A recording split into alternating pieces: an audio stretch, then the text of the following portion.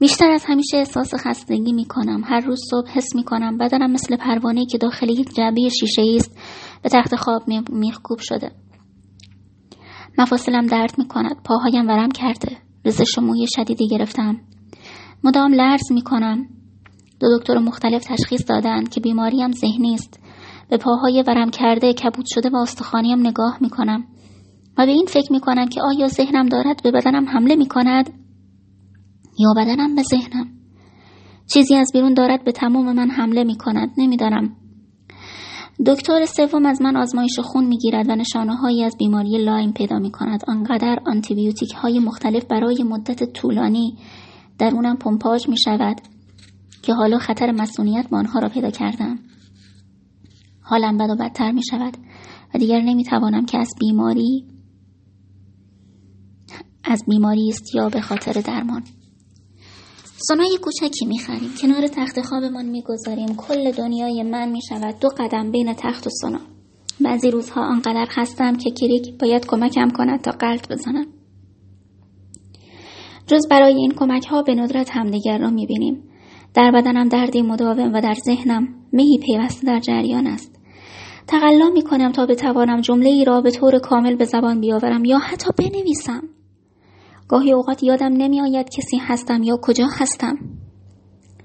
یک شب که توی تختم و به سقف خیره شده ام، ناگهان احساس می کنم سنگین شده ام. احساس می کنم دارم توی تخت فرو می روم.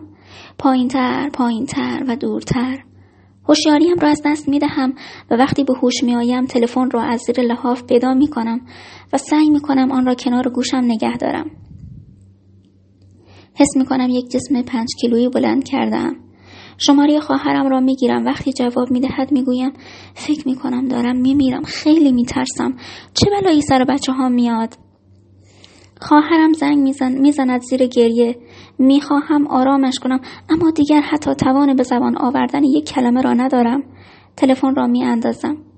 صدای بازی کردن بچه هایم را از پایین پله ها میشنوم و برای 1000مین بار تأسف میخورم که توانایی مراقبت از آنها یا حتی بودن با آنها را از دست دادم، شاید برای همیشه.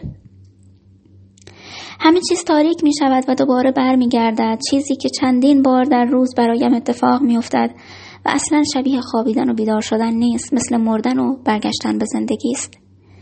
وقتی چشمهایم را باز می کنم از بین لایه‌ای از غبار کریک را می بینم که کنارم خوابیده. احساس می کنم بین این دنیا و دنیای دیگریم. می خواهم به کریک بگویم که من را به بیمارستان ببر، ولی نمی توانم دستم را تکان دهم تا بیدارش کنم. حتی قدرت تکلمم را از دست دادم. می خواهم فریاد بزنم. درون خودم گیر افتادم. در ذهن خودم به سمت کریک فریاد میزنم منو ببر بیمارستان، منو ببر پیش دکترها و متخصصا و آدمایی که میدونن چجوری باید به من کمک کنن. اما او تکان نمیخورد، چشمهایش را باز نمی کند و من عصبانیم که چرا نمیتواند فریاد بی صدایم را بشنود. حالا کم کم از هوش میروم. دیگر نه توی خانه خودم بلکه روی تخت یک آسایشگاه روانیم. خیره به سقف در حال توضیح دادن ماجرای قناری به مری مارگارت دارم میگویم ما دیوانه نیستیم مری، ولی توی خطریم. اگه اونا به اولین اخطار توجه نکنن قناری میمیره. حالا مری مارگارت ناپدید میشود و من دوباره روی تخت کنار کریک هستم. نگاهش میکنم و اتاق خوابمان را دید میزنم.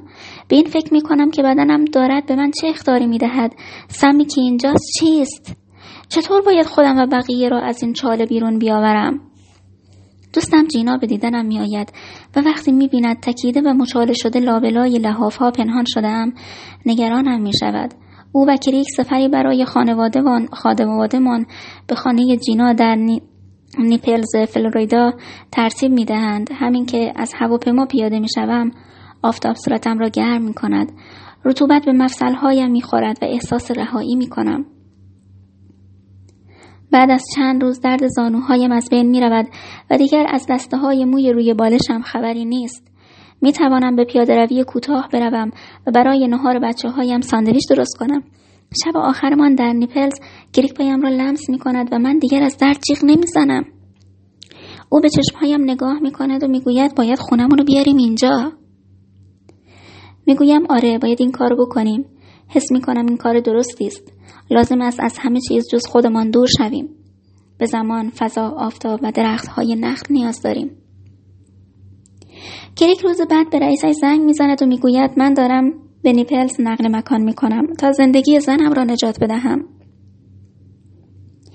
رئیسش قبول میکند.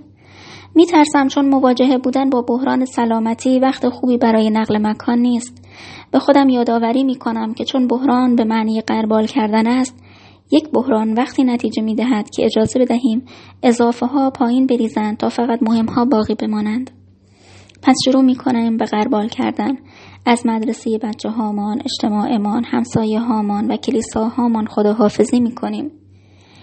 بیشتر چیزهامان را اهدا میکنیم. مسئولیت هامان مثل شن فروکش میکنند و وقتی به فلوریدا میرسیم فقط خودمان مانده ایم و بچه هامان. به خودمان قول میدهیم که روی استراحت، با هم بودن و درمان تمرکز کنیم.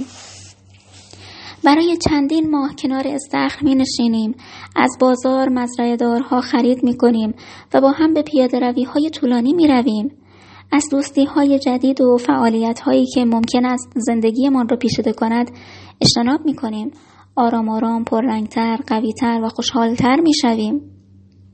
بقیه خانواده هم از من حمایت می کنند. برای اولین بار است که بدون ساختاریم. کریک توی خانه کار می کند و من توی خانه می نویسم. هیچ کس جز خودمان نیست که به او جواب بدهم. من و کریک هر روز غروب با هم توی ایوان می نشینیم.